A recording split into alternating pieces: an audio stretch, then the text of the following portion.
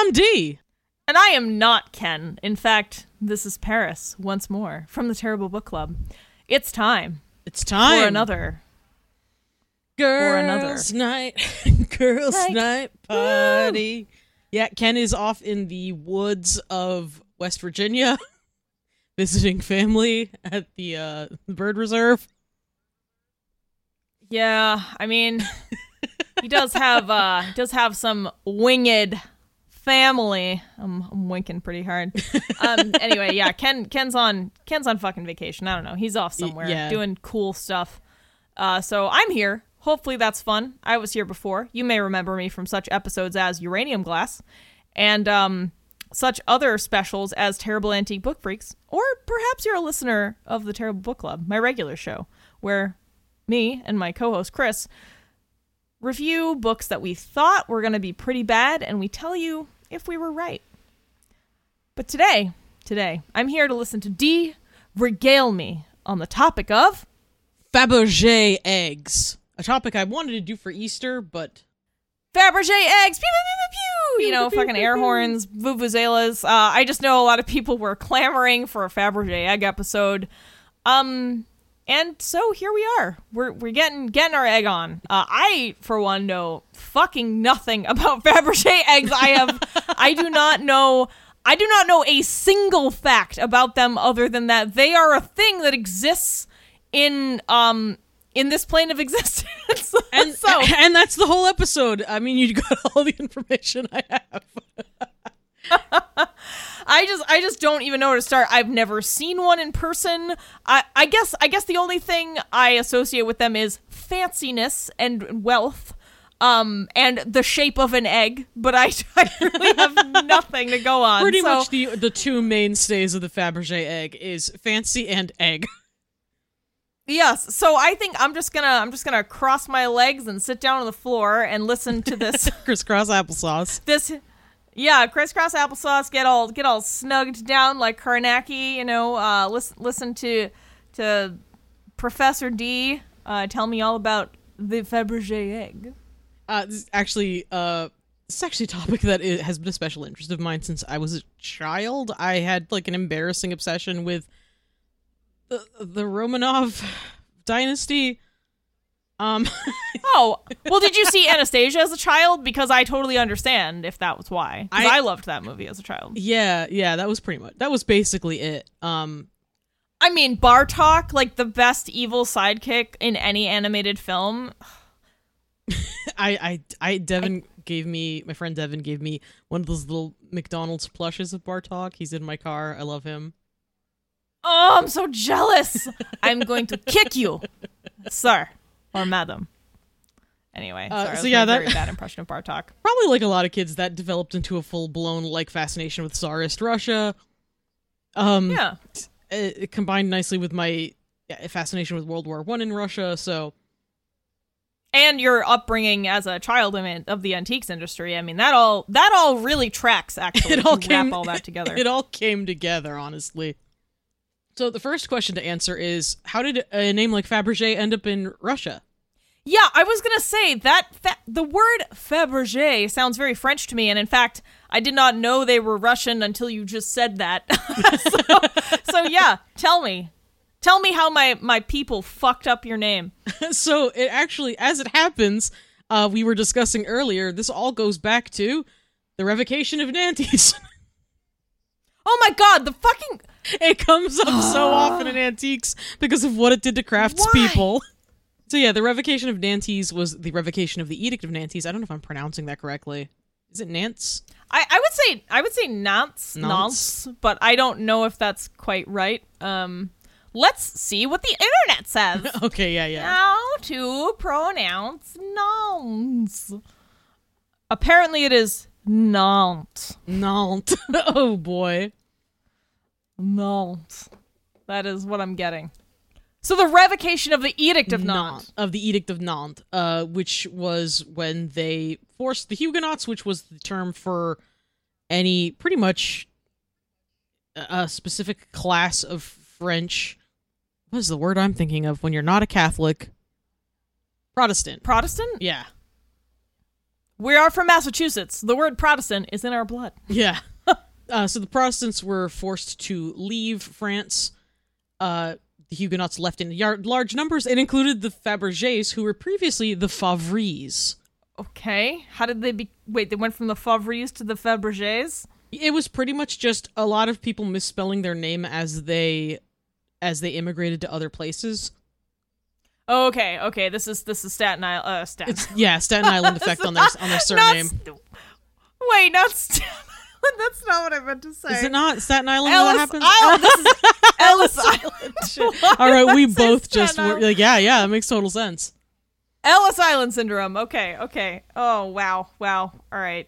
Ancestors of the Fabergé family had moved first to Germany, and then later parts of the family splintered off to all over Europe. But what's important is that Gustave Fabergé moved to St. Petersburg to train as a goldsmith under Andreas Ferdinand Spiegel, who specialized in making gold boxes. And imagine putting all of your craft skills into something that specific. Yeah, the gold boxes? I mean, other than reliquaries, like, what else would you... gold is such a malleable, shitty metal. I don't understand why we make anything out of gold, except for its, like, conductivity properties, but... Right? Hate gold. Gold and diamonds. I'll never understand why we were like, let's take the two shittiest things and combine them and pretend they're the most desirable and best things. Ugh. Gustave Fabergé's ghost busts through your window. You traitor to all of France! No! Gustave, please! I'm sorry! So yeah, the House of Fabergé was founded by Gustave Fabergé after he gained his goldsmith mastery in 1842 in St. Petersburg. From there on, he continued to train his son in the art of goldsmithing, at which point we pivot to something else that was happening. In 1885, one thing that's important to know is that Easter is one of the most important holidays in the Eastern Orthodox calendar, period, ever of all time. Okay, I see where we're going with this. Yeah. So, like, imagine Christmas, but, like, times 20 for the Catholics. Right. I say Catholics because that's the only ones I really know. That's what I am. So there is a tradition of exchanging decorated eggs. That's something we're pretty familiar with. The royals would give each other extremely fancy, artisanally, sometimes bedazzled eggs. Okay. In 1883, before Alexander III's coronation, this is a fun fact that I am including because it makes me laugh every time, although maybe laugh is the wrong thing, knowing how the dynasty ended. They were given threat eggs. Threat eggs? The eggs were sent by the Nihilist Party, a socio-political, philosophical party at the time that led pretty directly into the Bolshevik Revolution later. And the eggs had a silver dagger and 2 silver skulls. Wow. Hence the threat. All right. So the Nihilist Party was like, how do we scare them? Send them murder eggs. And they were like, yes, murder brilliant. egg on Easter. Murder eggs. They also had the messages, Christ is risen, followed by, you may crush us, but we nihilists shall rise again. Wait, they fit all that on an egg? I think it was in paper inside the egg. Wait, inside the... Wait, I thought we were talking about egg-ass eggs here, like eggs that come out of a chicken butt. Are we talking about, like, wooden eggs or, like, metal eggs? Blown eggs, actually. I'm sorry, what eggs? So, a lot of people, when they're doing, like, artistic decorated eggs, especially with the folk art Pizanki eggs, you put in a needle on both sides and kind of very gently and carefully blow out the interior so that you can keep the shell longer. Oh, that's smart and seems so obvious now that you've explained this to me. It is also referred to as sucking eggs. You can probably imagine why that fell out of favor as the term. Yep. Sure can.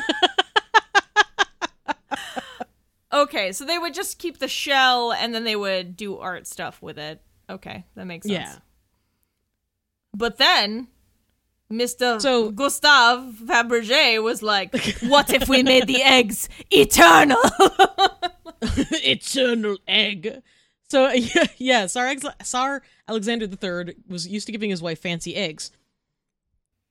In Before Easter of 1885, Alexander III's brother, the Grand Duke Vladimir Alexandrovich, pretty much served as his agent and commissioned Peter Carl Fabergé, the son of Gustave Fabergé, to create an extremely fancy jeweled egg as a special surprise for the Tsarina, Maria Feodorovna. So, rich people are the reason we have these eggs. It is pretty much just because of rich people saying, I would like an egg to be the fanciest that it could be. Fancy and eternal. Okay. So the first egg is referred to as the first hen egg, was probably modeled after an egg jewel piece fancy thing for the Danish royal collection that Peter Carl Fabergé, having toured Europe and training to be a goldsmith, would have seen. Okay. It has a 2.5-inch outer enamel shell in normal egg color and a golden band around the middle. The egg twists open to reveal a golden yolk ball. Wow. Which Intense. opens itself to reveal a golden hen. Dude. Sitting on a pile of golden straw. That's kind of fucking Inside rad. the hen... Oh. Oh, wow, we're still going. Inside the hen was a miniature diamond replica of the imperial crown and a ruby miniature egg pendant. Oh. And inside the pendant...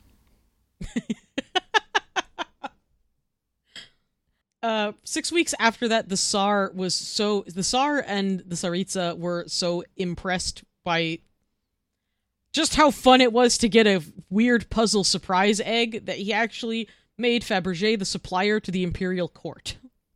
God damn. Wait, the supplier of fancy eggs, or like the supplier of like jewelry and shit and metalwork? Pretty much the supplier of jewelry and metalwork. Oh, okay. A lot of it was that you were expected to give gifts when you were doing like Diplomacy courtly visits to other diplomacy like visits. So pretty much it was Fabergé's job to like make diplomacy gifts and jewelry for the royal family. Okay, question. Does the egg gem crown in hen, in yolk, in egg, Fabergé egg still exist?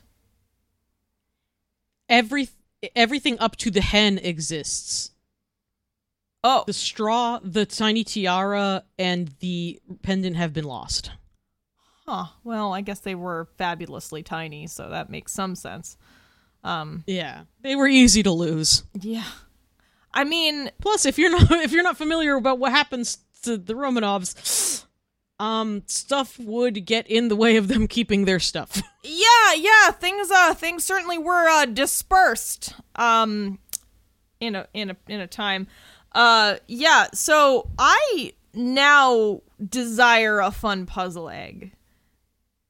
I want this. Well, welcome to the desire. I have always desired fun puzzle eggs, hence my obsession with Tsarist Russia. Except I want one that wasn't, I don't know, I guess I'd want like I don't know. I'm sure people make weird ones. Anyway, continue with this fascinating history.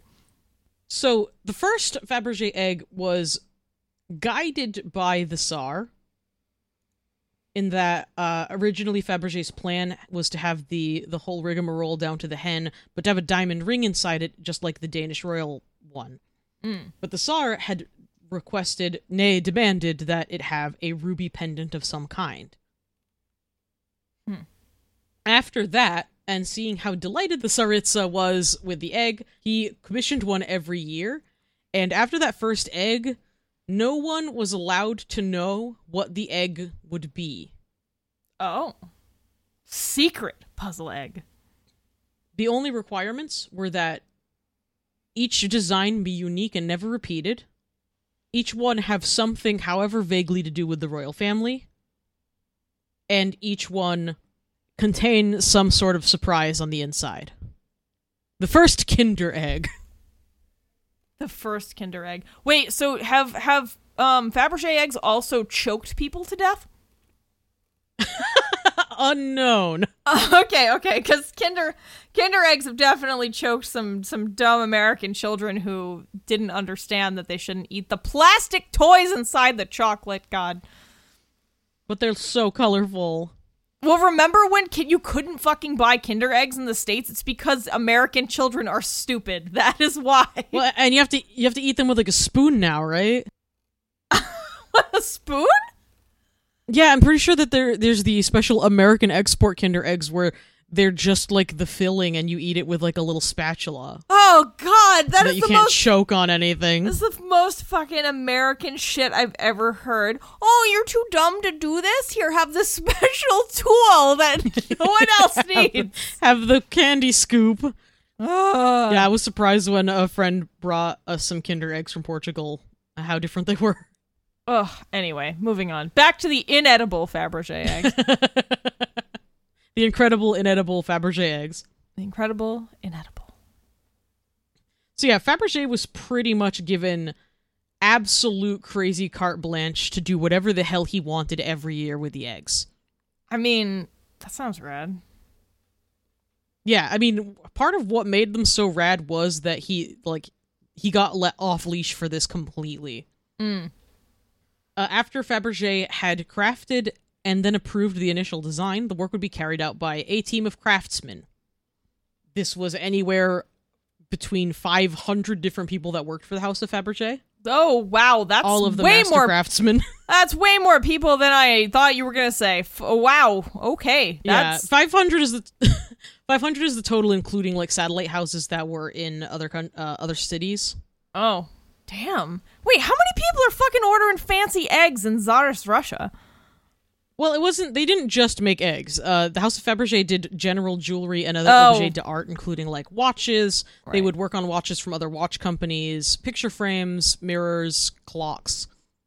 Okay. Sorry, I somehow like developed amnesia mid-recording and forgot that we already talked about the fact that they did other things, and that was why the Tsar hired them. No, it's fine. Anyway, sorry, mid-recording amnesia happens to the best of us. Continue. Hey, it's always good to clarify. The eggs had to be completely secret. Even the Tsar was not allowed to know what it would be or what it would contain. And each egg took about over a year. What? Yes. And that's including the fact that it was split up between craftsmen. So the person working on the Kinder Egg surprise inside would be working probably on their own or alongside several other people. But like in separate teams, and it still took well over a year. Damn. That's... Wow. I'm just thinking, like, how many years of work go into one egg then? Because it's more than a year since you have multiple people working on it. So this, I feel like I'm writing an SAT question. It's like 3, I mean, I guess you could say 3 years of work, or 4 if there were 3 or 4 craftspeople working on it. Damn. Yeah. It's a lot of work, and these are rightly considered masterpieces, like each and every one of them. Yeah. Shit. I guess I didn't quite realize how complicated they were.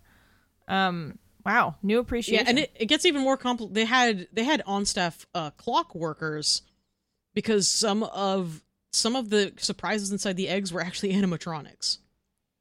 Oh my god. Please tell me about all these cute little animals doing cute things inside these eggs, because I feel like that's where this is going, and I am here for it. The one I'm thinking of mostly was an elephant that would walk and lift its trunk. Oh, so there's also a chariot. So good. With a bunch of working parts. Oh. You know what? I gotta look this up. I gotta consult the internet. If only I knew how to fucking spell Fabergé. Faberge egg. Faberge egg. Animatronic eggs. Let's see. Wow, these images are mind-blowing. There's like it looks like there's a bunch of dumb ones though that people are making, calling Fabergé eggs, that are like $40 on Amazon. That sucks. Yeah. Oh, anyway, I'm just gonna stare at these Fabergé egg surprises while you regale me with the rest of the tale. A good choice. In 1896, Tsar Nicholas II succeeded his father after his dad dropped dead, and continued the tradition of gifting the wife an egg, but upped the up to the amount of eggs to 2 a year because he would give one to his Tsaritsa. I think it was Alexandra. That would track. Alexandra. Yeah, I'm sorry. Lily, is it the Lily of the Valley egg? I think Lily of the Valley was actually from Maria, his mother-in-law. Ah, okay. Because it mentions so yeah, he would have Alexandra. one. Oh, does it mention? Oh, maybe that one is hers. I don't know. I know she got the rosebud egg. Oh yeah, Rosebud. It's, Alexandra Fyodorovna.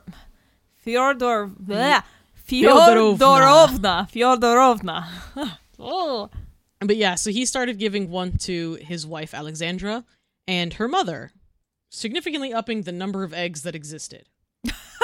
This tradition continued until the October Revolution, when the Romanovs were imprisoned, forced to abdicate, and later executed. Yeah, they all died. Pretty sure they all died. Yep. Unless you're really clinging to that Anastasia story, in which case, maybe one lived. Yeah, maybe she's out there as an amnesiac orphan. Yeah. Even though they did find her body. Yep. Sure did. God. Fucking, just can't escape the morbidity here. Anyway, moving on. It's a story that ends strangely. So yeah, when the Romanovs were ousted from the palace, forced to abdicate, the eggs, as well as pretty much everything else fancy they owned, were confiscated by the government and held into trust until later, during the reign of Lenin, to raise funds. A lot of them were sold off to whoever would pay for them. Oh boy. So they're just everywhere. Unfortunately, yes. There were 69 probably total eggs created, because Fabergé didn't just make the eggs for the imperial court. They also made it for other extremely fancy rich people, including the Rothschilds, a rich people family that exists today. Oh, weird. But still, Yeah. nice on the 69 eggs. Nice. Nice. 69 and 420 eggs. So are Fabergé eggs still made? No. Okay.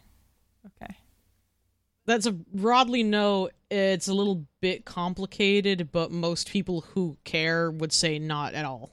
The short answer is that the label of Fabergé, like the trademark, has been sold, and people have produced things under it, but most people do not consider these to be proper Fabergé because they do not involve either the original artisans or anyone who'd learned under them. Oh, okay. So the family was like, you know what? We out. And yes, actually, House of Fabergé was officially seized by Bolsheviks. And at which point the Fabergés themselves fucked off to Germany and no longer operated. All right. Well, sorry to bring up another sore spot there. All right. Well, they all lived, so there was that. Yeah, that's good. That's good. We got some living happening. Oh man. Yeah. Of the 69 that have been possibly documented, only 57 survive today. And of the imperial eggs made for Alexander and Nicholas, only 46 continue to survive. Okay. And those were reassembled after a lot of painstaking collecting. Damn. So they were basically forced to sell their company. Is this kind of what happened? Yeah. Well, the company was taken as an asset of the government. Oh shit. Because, communism. Yeah. At which point they decided, no, I actually don't want to be here for this, and they just said, okay, you can have it. We're all leaving. Huh. No. At which point it ceased to have any value. So yeah, a lot of the reason people were fascinated by the eggs is because, perhaps not as dramatic as Anastasia herself, there are missing pieces of the legacy of the Russian court. Right. Yeah, somebody's got that little mini crown and egg somewhere. That's exactly right. It might be out there somewhere. A lot of them have been reclaimed over time. There's also what was it, the Necessaire egg, which we only know exists because it was photographed at Wartski Jewelers in England. And it was sold to a buyer with absolutely no documentation who was simply written down as a stranger in 1952. At the time, no one knew that these were going to become the keepsakes that they were. And so it was obviously perfectly fine for them to just sell to whoever, whenever, however. So yeah, some guy has the Necessaire egg somewhere. Huh. The third Imperial egg was actually rediscovered by an American scrap metal dealer in 2014. Okay. He bought it at a flea market for $13,000, intending to melt it for weight, because at the time, gold by weight was worth more than that, considering the thing was solid gold. Yeah. He could not sell it for weight. Everyone thought it was overpriced. And he decided to research the piece to see if he could dress it up to sell it as a collectible, at which point he found out it was a long-lost Imperial egg and later sold for over $30 million. Jesus fucking Christ. So that's one of those extremely rare, like, magical stories where a guy goes to a flea market, overspends, and then actually got the lost jewel of the Imperial Court. Yeah, that's fucking wild. Wow. Isn't it? Whew. That is... Other ones were actually just rediscovered in other royal court. England, I think, had two that they didn't realize were Fabergé eggs. Huh. How did they... Like, one was... How did they not know? I know. They How had do a you fancy see that? egg, and they were like, what the fuck? Yeah, like, who else is making... They just don't look at it. Who else is making this? Like, who else is pretty... Anyway, that's fucking ridiculous. How do you look at that and So go, I think I think the pieces they had were clocks. So they were just like, well, it's just an egg clock, which I still would be like, hey, you guys not remember buying shit from the Russian government or like what? Yeah. Yeah. I mean, how Like the story went that they were putting it on display for a charity museum event, at which point it was lent out by like one of the princes, hopefully not the pedophile one. Yeah. And the person who went to go collect it for the collection recognized it as a Fabergé egg and managed to authenticate it that way. Wow. By just going, hey, wait, what the fuck? Hey, wait, fucking dum-dum. And, like, slowly over time, I believe also the palace in England is the one where they dug up the animatronic elephant. Oh. Which had been separated from its egg, was one of the egg surprises. Actually, more eggs exist than the things inside, because, like you said, they were tiny. Yeah. Oh man, I'd love to see and that elephant. Some of them might have been buried with the people who died wearing them. Yeah, that's fair. Probably stolen, maybe. You know, I'm sure. Probably ripped off at some point. You know. Yeah. Oof. So yeah, that's like, there is this like extremely like tragic fascination with the idea that these eggs like represented this, like this tragic downfall of an entire empire. It is. And just the way they were scattered to the four winds. I admit that it's very fascinating to me. Yeah, you know, I mean, if it's between fucking fancy eggs and, I don't know, sewing tables, like, you know, the fancy eggs certainly hold more appeal and from a historical standpoint. But, I mean, this is not a practical thing that anyone collects. This is something for insane rich people in museums. Because I guess you said, you know, Fabergé technically exists again, but it's not even related to the original Fabergé. So it's not related to the original legacy of the company. I mean, there's still fine jewelers, I'm sure, that work under that name. Yeah, right. But it's not the family at all. It's like some other fucking random people. So do people just collect the new ones from the new Fabergé? How does this work in a collectible sense? Some people do, actually. Huh, okay.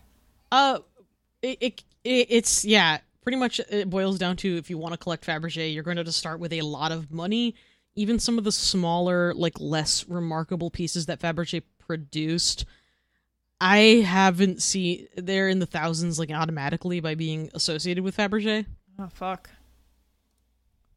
You know, just even like little pieces of jewelry This is largely because Fabergé himself prided himself on being the artist's jeweler and not a jeweler for commerce. Yeah. So he worked slower, generally.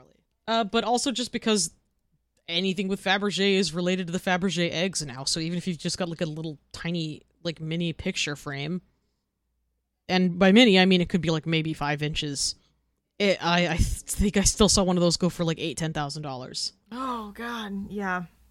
All right, so this is not something any of us normal people are going to engage in. Yeah, it's not. It's probably not. I think most of your common hard Scrabble riffraff are interested in replicas. Personally, I am obsessed with fakes. I think that they're amazing. They're so fucked up. They're just so fucked up. Please explain the fucked upness. So Fabergé was also well known for doing these like hard stone carvings of animals. Oh, I didn't know that. So people will have, yeah. It was something he specialized in. I think like onyx, like just any hard semi-precious stone he would carve into little animals. And so people will just take like silver, like cheaply made silver animals and slam them on top of like an enameled base and be like, Fabergé egg? It's egg shape. What? But they do weird, like I found multiple copies of one that was like a silver guinea pig and just like the worst sculpted boar I'd ever seen in my life. And like they're so shitty that it becomes fascinating. Like, people just, I don't know. I mean, I'm sure some people do fall for that shit. They do. There was a very unfortunate and famous, and I feel a little bit bad for laughing about it, but there was a fake that someone brought to Antiques Roadshow, and I have never examined a Fabergé egg in the real. Even I would have immediately assumed this thing was fake upon seeing it. She paid... I believe she said she paid $10,000 for it. Oh my God. It was a 2000 era fake and it was a very nice fake. The appraiser was trying to be very kind about it. I believe it was Sebastian Clark was the appraiser. And it was a good quality and made with like actual gold and enamel. So it was still worth like $3,000 or $4,000, I think. Yeah, but not 10 or 30 or whatever. Just because just because the materials were high end. But it was a fake. One of the things that identify fakes, just looking at like pictures of real ones online and pictures of the fake ones people like post out, is that real Fabergé has gold chasing. And chasing is just like the fancy word for when they carve into the gold. Yeah, what is that gold chasing? So that means that like they carve the gold with gold? That doesn't make sense. Wait, that's not what that means. What does that mean? Are you familiar with repoussé? Ha! D, am I familiar with repoussé? We've had a run-in together with repoussé before. In our yes. Johnny Tremaine episode from several years ago, if you have not heard that. Yes, that's right. We did talk about repoussé. Repoussé. Repoussé. Anyway, yes, I vaguely remember this concept. Yeah, repoussé is when you are metalworking and you create details by hammering from the opposite side or the side that won't be on display. Right. So it's that the relief. details pop out. Relief? Is that the right word? Yeah. Yes. Chasing is just that opposite of that, where you are pushing in the front of it to create the image. Okay. The detailing. So Fabergé was exceptional at their crisp gold chasing. Which is to say, yeah, it barely looked like... It looked like at some point they had just pulled out the gold in that shape. Like very magically, like smooth, beautiful, detailed. Where chasing is pretty difficult to do even on a soft metal like gold. Yeah, and the fakes would not look that good. The fakes usually have molded things that are pretty clearly glued on. Oh. Maybe soldered if it's really high-end fake. Oh, But dear. they don't tend to have any repoussé or chasing. The one from the Antiques Roadshow episode, everything looked glued on. Oh. It's pretty tacky, and frankly, I'm ashamed of her. Yeah, that sounds pretty bad. Oh dear. It was really. She wasn't that bothered by it, which made me more angry because I don't like rich people. Yeah, who has 10 grand to just throw in the fucking toilet on a fake Fabergé? Just be like, oh well, okay. Oh, yeah, well. exactly. I will say I was looking at Fabergé animals, and there is, if you look up Fabergé dormouse, it might be the cutest little stone animal I've ever seen in my entire life. The dormouse is frequently reproduced, so you could probably get one pretty cheap on eBay. Dude, I just don't understand why people are like, the eggs are cool, but they're fucking eggs. Like, give me this cute dormouse, man. So adorable. The dormouse is spectacular. And they've got some actual functional things like boxes, apparently, that they made. I'm looking at some collection. Where is it? Oh yeah, lighters, picture frames. The picture frames are some of my favorites. The Royal Collection Trust. So if you go to rct.uk, you can see all these cute little Fabergé things that I'm looking at. And yeah, there's some crazy picture frames. Those are rad as fuck. Yeah, I love them. Wow, and there's some really old black and white photos of stuff, but there's also some more updated ones of all the cute animals and things. Very fun. Very fun. I really like the animals, D. I'm into it. Yeah. So you can see why I'm so enthusiastic about people making copies of the animals that I can buy for cheap and just slapping them on stuff. Oh yeah, I mean that's awesome. I would love a cute little dormouse. Anyway, I'm sure that I'm probably talking over a bunch of history that you're supposed to be telling me right now, so please continue. That's kind of it for the history, to be honest. It's everything else I have written down. The rest of the history is just extremely ponderous, where it's like, 1916 he made. Actually, there is one oddity. The steel military egg, which was actually the last egg before the October Revolution, was weird. It basically, like, the plinth of it looks like bullets and was symbolized the extreme, like, political unrest that everyone kind of sensed coming. And I think, frankly, that makes a shitty gift, is all I'm thinking. Yeah, it doesn't sound good. And, like, looking at it, it's very scary. That was just odd. There actually are 2 of the Fabergé eggs. I believe both are in the Kremlin. One of them is unfinished because of the October Revolution, and neither of them were delivered. Obviously, because of what happened. Yeah, I feel like so many things in this episode have been because of the October Revolution, because they were all murdered, because the government took over. It's like this horrible undertone of like, well, everything went bad. Actually, that final Fabergé egg that was never delivered and supposedly never properly finished is one of my favorites. It's the Constellation egg. All right, I gotta look this up. Constellation egg. Give me that sky egg. All right, sorry. It's late. I haven't had dinner. I'm getting weird. Oh, damn. That looks like it could have been fucking cool, but it looks very unfinished in the picture I'm looking at. Yeah, I think it was supposed to have gold cherubs climbing the clouds. Oh, damn. Although the finished glass, like, constellation portion is very pretty. Oh, man, there's like a sketch of what it was supposed to look like. That's pretty cool. Yeah, that's why they assumed it was unfinished. Yeah, it definitely is. I mean, they are cool, but I mean, this is like something that to me it has no utilitarian value. They're prohibitively expensive. I don't know. As much as part of me is like, ooh, pretty shiny, the other part of me is like, fucking guillotine, down with capitalism. Well, they sure did get that. Oh man! Oh yeah, that was a tasteless way to explain that. But yeah, the other part of me is like, this is fucking awful because who can actually access this, and why would we do this when we could put all this money into things that are actually good for people? But that's just the cynic in me. I mean, yeah, that's exactly what caused everything that happened to happen. Yep. Yeah, the Constellation egg was also supposed to be a clock. Clockwork never got finished. Constellation clock. Sounds pretty fun. It also sounds like a time travel device for some reason in my mind. Doesn't it? Well, I'm trying to think if I have any other questions about these. I mean, so I imagine that these must be, like you're saying, like popular forgeries.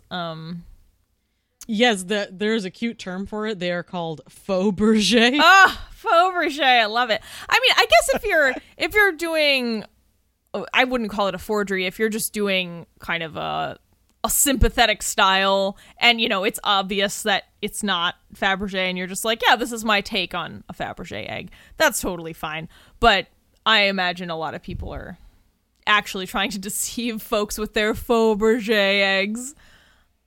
Yeah, there are people who will just say this is a Fabergé style art piece that I wanted to do. Sure. And there are, I believe, actually, just in 2010, I think like 500 got seized at a French airport. Oh, fakes? Which is yeah. Oh. Like actual like reproduction fakes, which would be funny because there hadn't been 500 to begin with. Yeah. So it's already going to be very difficult.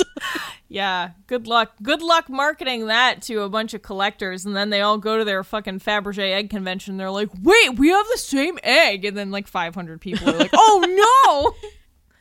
It's one of those things I don't feel too bad for people who get bamboozled because like at 10,000 a pop. Yeah, it's stupid. It's like, well, maybe you needed a humbling lesson. Yeah, maybe you need to learn how to use this money for good and not a pretty egg. Yeah, that's why, like, as far as like people like you and me are concerned, authenticating a Fabergé egg is just not something we're ever gonna have to deal with. If we ever had the money, it's pretty easy to pay other people to authenticate it for us. I remember at one time being really humbled and scared because I was in a room with a giant glass case of all Swarovski crystal figurines. I mean, I feel like there were at least 100 of them. There were just so many, and I was like, this is the richest thing I've ever seen. And that was just Swarovski crystals, which I don't think are actually, I don't know. I don't think they're actually that fancy, but I was much younger. I think I was a kid. I can't even remember, like, what circumstance that was. They're like, pricey as hell. Oh, really? Yeah, I can't remember like whose house I was in or what circumstance that was. I cannot remember, but I just remember feeling like, oh my god, don't breathe. You can't. Don't break anything. I'm pretty sure the catalog price for those little sons of bitches was like $50 to $100. Yeah. Which, like, even now, if you showed me a whole case of them, I'd be like, what is wrong with you? Yeah, it's just a lot. Again, I don't know. It's going to drive me nuts because now I'm like, whose house was I in? Well, I don't know rich people. I don't know. Now I'm just confused. Yeah. I mean, but obviously, we've all been in museums and stuff, but that's a little different because those are open to the public. They're, no one's touching anything. Those are being held and curated for humanity's good. Right. It's not like a private house and you're just like, ooh. I don't know. The mystery remains. Who did I know or somehow? Who had all of those crystal animals? Yeah, how did I end up in a house with a bunch of Swarovski crystal animals? I don't know. Who knows? I never liked the crystal ones because the glass ones always looked better. Yeah, I don't much care for them either. I'd much rather have a little animal carved out of like stone or wood or something. I don't know. I'm a sucker for a glass menagerie, to be honest. I mean, glass is fine, not just like the crystal-y stuff though. I feel like what I'm remembering. I hate the crystal ones. They look tacky. Yeah, they look fake. They look like. Yeah. I don't know. They just look ridiculous. Oh, excuse me. Leave that in, Chris. The Fabergé burp. One of my favorite things about the Fabergé and like reproduction issue is actually that one of the owners of several genuine Imperial Fabergé eggs was a man by the name of Armand Hammer. Wow. I didn't think it was important and also was having trouble figuring it out. I don't know if he's related to the brand Arm & Hammer. Oh, wow. Armand Hammer. Oh, wow. I don't think he was related to it, but his name was Armand Hammer. That's amazing. Arm & Hammer. Okay. Oh, actually, yes, I did a quick Wikipedia, and it has nothing to do with Armand Hammer. Just an extremely weird coincidence. Oh, I guess that's what I'll always refer to as Arm & Hammer. Like, what kind of cat litter do you buy? Oh, Armand Hammer litter. Armand Hammer. Only the best. Okay, I'm really glad I googled this because of this fun tidbit. Armand Hammer was so often asked about the Church and Dwight brand that he attempted to buy the company unsuccessfully. That's really good. He was so pissed off about going like, you make the baking soda, that he was like, I'm going to fucking buy you. So tired of this. Just so that when people say that it's true. Just so I could say yes and be done with it. Oh, wow. But yeah, Armand Hammer, who ran Occidental Petroleum, so big surprise that he was a piece of shit. Yeah, no shit. He owned several actual Fabergé eggs, and what's more is that he had the common nickname of Lenin's favorite capitalist. Oh, that's a nickname no one should have. Absolutely no human being on Earth. But he was secretly, quote unquote, it's now kind of an open secret, had either purchased or been gifted the original Fabergé hallmarking tools. What? Yeah, that's kind in the 1930s. And he used that to... He actually took Armand Hammer, who was already, by the way, already a millionaire, had used these hallmarking tools that he purchased off the Soviet government to just mark any Russian item with Fabergé's mark so that he could sell them for higher prices at his galleries. What the fuck? That is the douchiest fucking thing I have ever heard of. Well, right? And then doesn't that... Oh my god, wait, so does that, like, drive up the cost? Or does it demean the value of things with the mark? Like, that sounds really confusing. At the time, it would drive up the cost because... You're right, 'cause people wouldn't know. A lot of people didn't... Yeah, they weren't familiar with it. At this point, it would be, huge demerit. But at the time, people were really... And this is before, like, everything had kind of taken off popularity. People were willing to believe that if it was a Russian item and it was the actual any expert would look at the hallmark and say, well, this is Fabergé's hallmark.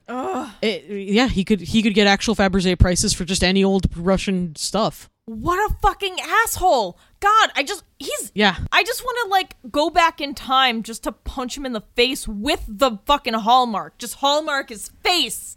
That's what I want to do. I want to hallmark his face. That would be as a fun fact, if you ever become very rich and you remember us, please subscribe to our Patreon and remember all the help I gave you to get you there.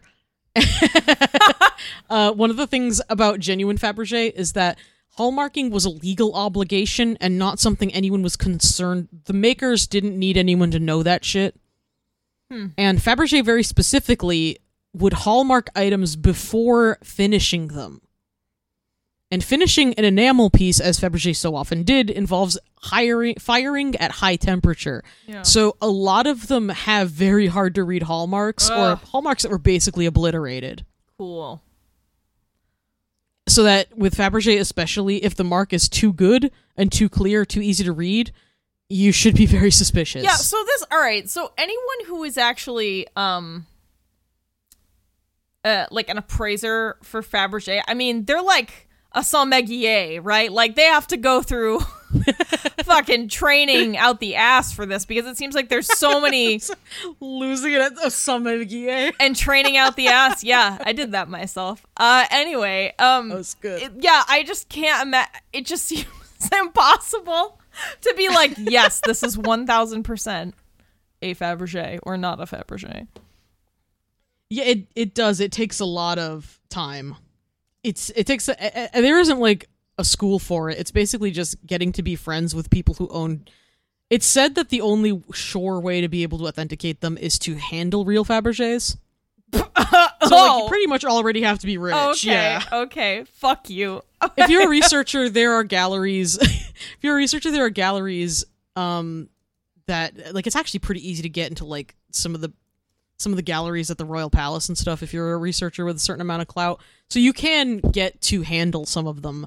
But yeah, to become an expert, you have to handle them. I mean, you have to get to know them. And yeah, that's the rule for anything antique. Oh. Is that, like, to be an expert, you really have to get your hands on it pretty often. Question. Do you put Fabergé eggs in your mouth? I wouldn't know. Okay. I wasn't sure if there was some kind of mouthfeel. I wouldn't worry about bending. That was unattainable with the hand, like with pearls or whatever. No. I mean, probably normally, because that is how I would identify, like, a good enamel.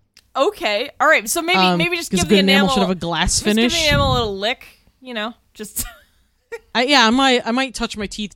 I probably wouldn't have to, because one of the easy things is that gold doesn't tarnish. So if you trot an antique up to me and it is shiny gold, I am going to immediately assume it is real gold.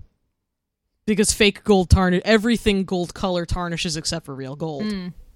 Assuming everything else is similarly like aged except for the metalwork, I will be like, oh, that's almost certainly real gold. Yeah. Real gold is one of those things that once you've handled a lot of it, it becomes very easy to spot. Which is like my least favorite thing to tell people, because it sounds like such a fucking cop-out, because it's like, if you know, you know. But like, it's true. Yeah, I mean, like, antiques are so varied, and there's just, you know, you have to have a certain level of expertise for this stuff. It's not as simple as, I don't know, I think people really have a simplistic idea, I think, about antiques sometimes, but antiques isn't, you know, it's not all wooden tables with curved legs and like pearl jewelry. It's fucking uranium glass and fucking rich Russian eggs. I mean, it's all this weird shit, and like, you know, just because you're really good at Fabergé eggs, you know, you're not gonna know shit about this fucking plate from 1750, exactly, you know, or whatever. It's really, really niche and specialized. So I would never. It's one of those things where when people get started, they want there to be checklists, and it's not possible to approach it with that thought. No, I mean, there's always some main points, as you know. Oh yeah, I mean, as you illustrate, I can every make episode. A checklist, but there's some things, you know. But like, so part of my job. So I work in data, but I also train people in how to use databases. So I often have to make really complicated instructions that have like 9,000 sub-steps, and this is sort of similar, right? Where it's like, well, if you pick up the egg and it feels like this, then do this. If it feels like this, then do this. If it doesn't feel like either of those things, then do this. And then each of those have... And then ask someone for help. Yeah, and then like each of those have sub-steps, you know, and so it's less of a list and more like a wildly spreading web that you have no control over. Exactly. That's a good way to put it, and that is how I will be telling people from now on. Oh, yeah, Fabergé's. Well, I mean, so I'm also really interested in like, okay, so obviously, you know, the company got nationalized, there was a revolution, that's all sounds real bad. The family was like, fuck this, we're going to go somewhere else and do this. We don't have to be in this country to do this work. And they fucked off. But then, so how does it then get resurrected later? That I am unclear on, because it's like a variety of the legal acquisition of companies. It was basically just when the Soviets started running out of money and starving their people to death. Yeah, I might hate capitalism, but that did still happen, and it was still bad. Yeah. They were just selling off assets, and I think at some point the name, like the legal rights to say Fabergé, got sold off as well. Well, and from there it went through an extremely confusing like cascade of sales and acquisitions. Well, you know what? I'm going to step all over your toes. I went to Fabergé.com and they have a timeline. I wonder... Ah, yes. Hey, get on those toes. I wonder... That's why I have a co-host. I wonder if... Okay, all right. So, there is a section in the timeline called The Fabergés Flee, and then the family loses its name. Fuck. All right. So let's go down depressing history lane with Paris, because that's the only place they'll take you. All right. So from 1918 to 1920, in November, Peter Carl Fabergé left St. Petersburg on the last diplomatic train for Riga, from where he fled to Germany. In December, Eugene, together with his mother, traveled in darkness by sleigh and on foot to Finland. The Bolsheviks imprisoned Agathon and Alexander, the Fabergés' two middle sons. Man, this is fucking dark. We have escaping by sleigh and imprisoned sons. All right. In June 1920, Eugene traveled to Germany to take his father to Switzerland, where other members of the family had taken refuge. Peter Carl Fabergé died in Pouilly, near Lausanne, in September. The timeline then moves to 1924. Eugene, together with his brother Alexander, who had managed to escape from the USSR when a friend bribed the guards, No word on Agathon, so that's terrifying. Whoa. Oh no. Oh Jesus. So Eugene settled in Paris. Eugene and Alexander established Fabergé Annecy, which traded in and restored objects made by the House of Fabergé, as well as general jewelry and objets d'art. The pieces they made were clearly marked Fabergé, Paris, so as to avoid any confusion with items made by the House of Fabergé in Russia. The family loses its name. 1937. Sam Rubin, an American of Russian descent, started a perfume business. Upon the suggestion of his friend Dr. Armand Hammer, who at the behest of Lenin became the Soviets' first foreign concessionaire, branded his perfumes Fabergé and formed Fabergé Inc. This was done without the family's permission. Dr. Armand Hammer, fucking perfume Satan. Okay. So... Oh, okay, so they just stole it like everything else Armand Hammer did. Yeah, so this is even weirder. So this is just some guy who is like, you know what's a good name for perfume? Fabergé. I guess I'll just incorporate it and not talk to the family at all. That's really fucking weird. All right. 1951, after discovering Rubin's activities, wow, it took that long. Wow. All right. Guys, you didn't notice for that long? It took more than a decade. The Fabergé family decided to settle out of court so as to avoid high legal fees. Rubin paid just $25,000 US to use their name solely for perfume. That is also that's weird. So sad. That's so fucking weird. All right, it gets weirder. 1964 through 1989, Samuel Rubin sold Fabergé Inc. to George Barrier's cosmetic company Rayette for $26 million. The combined company was called Rayette Fabergé Inc. In 1971, the company's name reverted to Fabergé Inc. In 1984, Fabergé was again sold for $180 million. 3 years later, this like fourth version of Fabergé acquired Elizabeth Arden for $700 million. In 1989, Unilever bought Fabergé for $1.55 billion. Noting that Sam Rubin had registered the name for jewelry in 1946, it registered the Fabergé name as a trademark across a wide range of merchandise internationally and granted licenses to third parties to produce a wide range of products under the Fabergé name. Additionally, it changed the name of a subsidiary from Lever Brothers Limited to Lever Fabergé Limited, meaning that the name associated with Imperial Eggs appeared on a domestic cleaning range for use in lavatories, block drains, cleaning kitchen and bathrooms, as well as washing machines. You know, that last line really felt unnecessary. Oh, that felt like a blow. Yeah. In 1990, Victor Mayer, GmbH, I'm not sure what that stands for, began their relationship with Fabergé, becoming official workmasters. Victor Mayer, the company founder, embodied both talent and interests, with these passed on from generation to generation in the 128-year history of the company. So I guess the Mayer family is the one who kind of resurrected the jewelry aspect of it in 1990. And I guess now it's the Moore family. Wow. Okay. Wow. Wow. So you kind of see why I was like, never mind, I don't, Wow. I mean, there's even more history after that, but I mean, I really feel like that really took us through. I just don't understand how it was a journey. Like, some random asshole can steal your family's name because it basically means luxury to people, and then you get totally fucked over, and then that name gets sold like 9 more times, and then people steal your ideas 100 years later. Like, fuck this. God, this is like everything I hate about businesses. Yeah.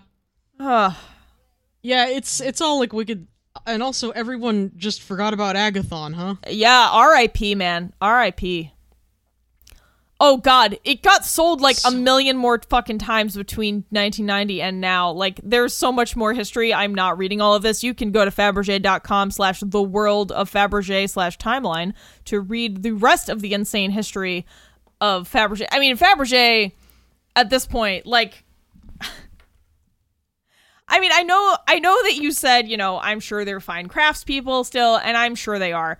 But, like, at this point, the name Fabergé is pretty much like a fucking homeopathic cure. Like, there's so much water diluting it that at this point, it bears no... Yes, what a way to say it. Bears no resemblance to the original. I'm officially obsessed with that. It's like a homeopathic cure. It's so watered down. Yeah, it really is. I mean, it just bears no resemblance to the original, has no connection to the original. Like you said, you know, perfectly fine pieces, but I really don't think people would be paying, I don't know, $40,000 for a bracelet if it didn't say fucking Fabergé. If it was like Kay's Jewelers, it'd be like $2,000. But essentially the same shit, yeah, you know? Exactly. Oh, fuck. Man, rich people... It's just the power of a name. Rich people ruin everything, man. Damn. God, they really fucking do, though, huh? They really do. As far as I know, they primarily make, like, fucking, like, mini egg necklaces. Yeah, it looks like they make jewelry. There's also egg bracelets and like, a lot of things that aren't egg-shaped, but just kind of... I mean, they look decent, but you can get fancy jewelry like that from any jeweler, and it's not going to be that expensive. Yeah, for like a quarter of the price. Yeah, really. Oh, man. All right, well, Fabergé is a lie, and I hope you all enjoyed that very depressing history. I think the tragedy is part of what makes it fascinating. I mean, it is. But then I am a grim son of a bitch. Yeah, we both are. Huh. Wow. Well, I don't know. Did you have anything else on the fucking Fabergés? I thought it was interesting that you mentioned weight, because actually one of the ways people determine weight is that a real Fabergé should never be heavy. Oh, damn, because they're so lightly crafted. Fucking eggs. Yeah, they're so finely, beautifully crafted that they don't have to add stuff on to make it heavy. Eggs from the Fey realm. That's also how you know you got a good cappuccino. It should feel like an empty cup because it should be mostly foam. It's also really fascinating, like, part of the tragedy of the Fabergés losing their name has to do with the fact that Peter Carl Fabergé, and to an extent Gustave Fabergé, pioneered, like, artistic endeavors in jewelry making that have now been forgotten by the world. They didn't get to get passed on. Yeah, that's really sad. They had over 300 different colors of enamel, which currently... and no one has found able to be reproduced. They had methods of doing the enameling where you would... So part of how you do the enameling that they did is you take a machine, like a little tiny drill, but it has like a rose-shaped tip, and you make very subtle markings in the metal before you enamel it. And it gives that enamel that, like, wavy quality. Oh, damn. God, I think this might be the saddest part of this whole thing. I didn't even realize that. Yeah. Yeah, he had methods of manipulating that just people have not found a way to do again. So yeah. If perhaps we had saved the Fabergés and their legacy, we would have jewelry making skills unheard of. And now it's all gone. Damn. Now it's all just little crappy eggs. Ugh, what a bummer. Well... yeah. What a bummer episode. Fuck. Oh, sorry. No. I'm not sorry for me. I'm sorry for listeners, because I feel like listeners sorry for the typically get some pretty lighthearted, fun romps from you and Ken. And today Paris is here. The fucking cloud descends over all antiques, all antiquery. You know, can't have the good without the bad. Yeah, that's true. That's true. Sources for today include jewelrydiscovery.co.uk, 9 facts about Fabergé eggs, Wartsky.com, a new clue in the hunt for the missing Fabergé and Necessaire, FabergéResearch.com, the whole website, Fabergé.com, the whole website, Artsy.net, their article on the history of Fabergé eggs, History.com, Romanov family Russia mystery Fabergé Easter egg, Christie's.com, 15 things a collector needs to know about Fabergé, KFabergé.com, how to spot a Fabergé fake, Weintraeken.nl, that's WINTRAECKEN.NL, and RussianSilverAntiques.com. All right, and I also used Fabergé.com for that timeline, so a lot of it's just all in one place there. Yeah, Fabergé.com is helpful. Well, I hope that this this episode has satisfied your listener base's lust for Fabergé eggs. I hope this solves it for them. I mean, if they want to hear more, I'm happy to come back, but I don't know that there's much more to be had here. Yeah, I mean, if anyone has any questions, hey, I'm all to see what I can do to answer. Yeah, get in that Antiques Freaks Friends group on Facebook. That's right. You can talk to me and Dee on the interwebs by using Facebook and finding the group.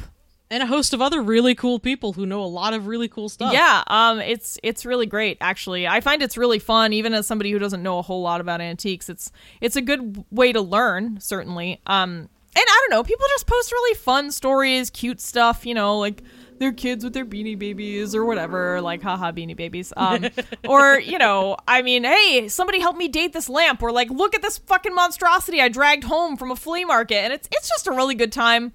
I've never not had a good time on the Antiques Freaks Friends Facebook group, so please join. Much better than any other Facebook group you could possibly be in, I guarantee it. You can also support the Antiques Freaks by going to their Patreon at patreon.com/antiquesfreaks. I think that's the address. I'm sure Google will help you. Dee also sells things under the Antiques Freaks label, the House of Antiques Freaks. House of Antiques Freaks, which has not been reclaimed. No. That's mine. Which has not been stolen by arm and hammer. And I believe I don't know about by the time this airs, but I know you had some more clowns, lightly roasted or unroasted. No matter when it airs, I guarantee if you want the clown toast, I will have clowns. I wasn't kidding. There was a previous episode where I told Ken I was lying in bed and flapped my arm to the left and hit a clown. So clowns are like an evergreen stock item. There's always clowns. There will never not be clowns. There will always be clowns. I know you. There's always ravens at the Tower of London, and there's always clowns in my house. I know you also put up some jewelry recently. I don't know if it's all gone at this point in time in the future. But anyway, hit up that. I hope so. That would be nice. Yeah, hit up that Antiques Freaks Etsy. Get in on that Patreon. Support the show. If you want to hear more of me, my voice specifically, you can listen to my show, Terrible Book Club, anywhere podcasts are found. We also have a Patreon. But it might be a little gauche to really go too hard on advertising that in this episode. But, it's out there. Dude, go ahead. It's out there if you want it. Hey, you helped us with this episode. What can you get on the Patreon? Yeah, that's fair. I mean, we've got a lot of fun extra content on our Patreon, just like Antiques Freaks has on there. So, you could, maybe if you throw them $1 or $2, you could, maybe throw us $1 or $2. Just think about it. Consider it. Their extra content is extremely fun. I mean, if you don't know anything about the show, we read books that we assume are going to be bad, and we review them and tell you whether or not they were indeed bad. We've been doing this for technically 6 years, but we took a break in there, so really about 5. So yeah, been doing this for a while. It's a good time. Otherwise, I don't know. Do you have any other announcements before we close it out?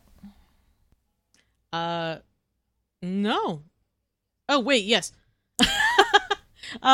If you like this, or if you went off and listened to Terrible Book Club even, and you can scroll on down to wherever you listen to either of those podcasts and leave us reviews, even negative reviews, get our dulcet tones into a variety of ears. Although I find I like the positive reviews the best. Yeah, that's a great point. I would love some more reviews. We just got actually one of the best reviews I think we've ever gotten. It was very sweet and wonderful.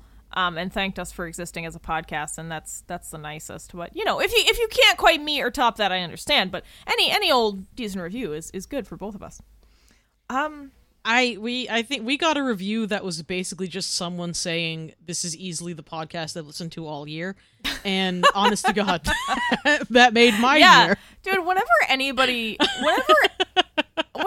genuinely loves something you do, it's the best feeling in the world, and I will chase that feeling forever. It's such a good feeling. It's been a rough year. It has been keeping me going. Yeah, like whenever we get a nice review or a nice email, or I don't know, if someone really likes my band or something, it just, oh man, that's like, oh man, that's what I need. It's my lifeblood. But, well, speaking of lifeblood, well, Dee, on behalf of Ken, I would like to thank the patrons of the Antiques Freaks for supporting the show and filling our hearts with love. So much love. Thank you for all that love. And You're the other best. thing that Ken always says that I just did and can't remember. And thank you for listening. Yes. And thank you for not judging me for fucking up the end of this episode. I'd never judge you. Well, goodbye, fair Antiques Freaks listeners. I hope to see you over in the Terrible Book Club organization, Inc. Check it out. It's a fantastic show. I recommend it. Thanks, D. Well, to all a good night. I bid you. I can't talk anymore. I'm done. I'm fried. I'm as crispy as a fucking Goodbye. crispy as a roasted clown. Good night.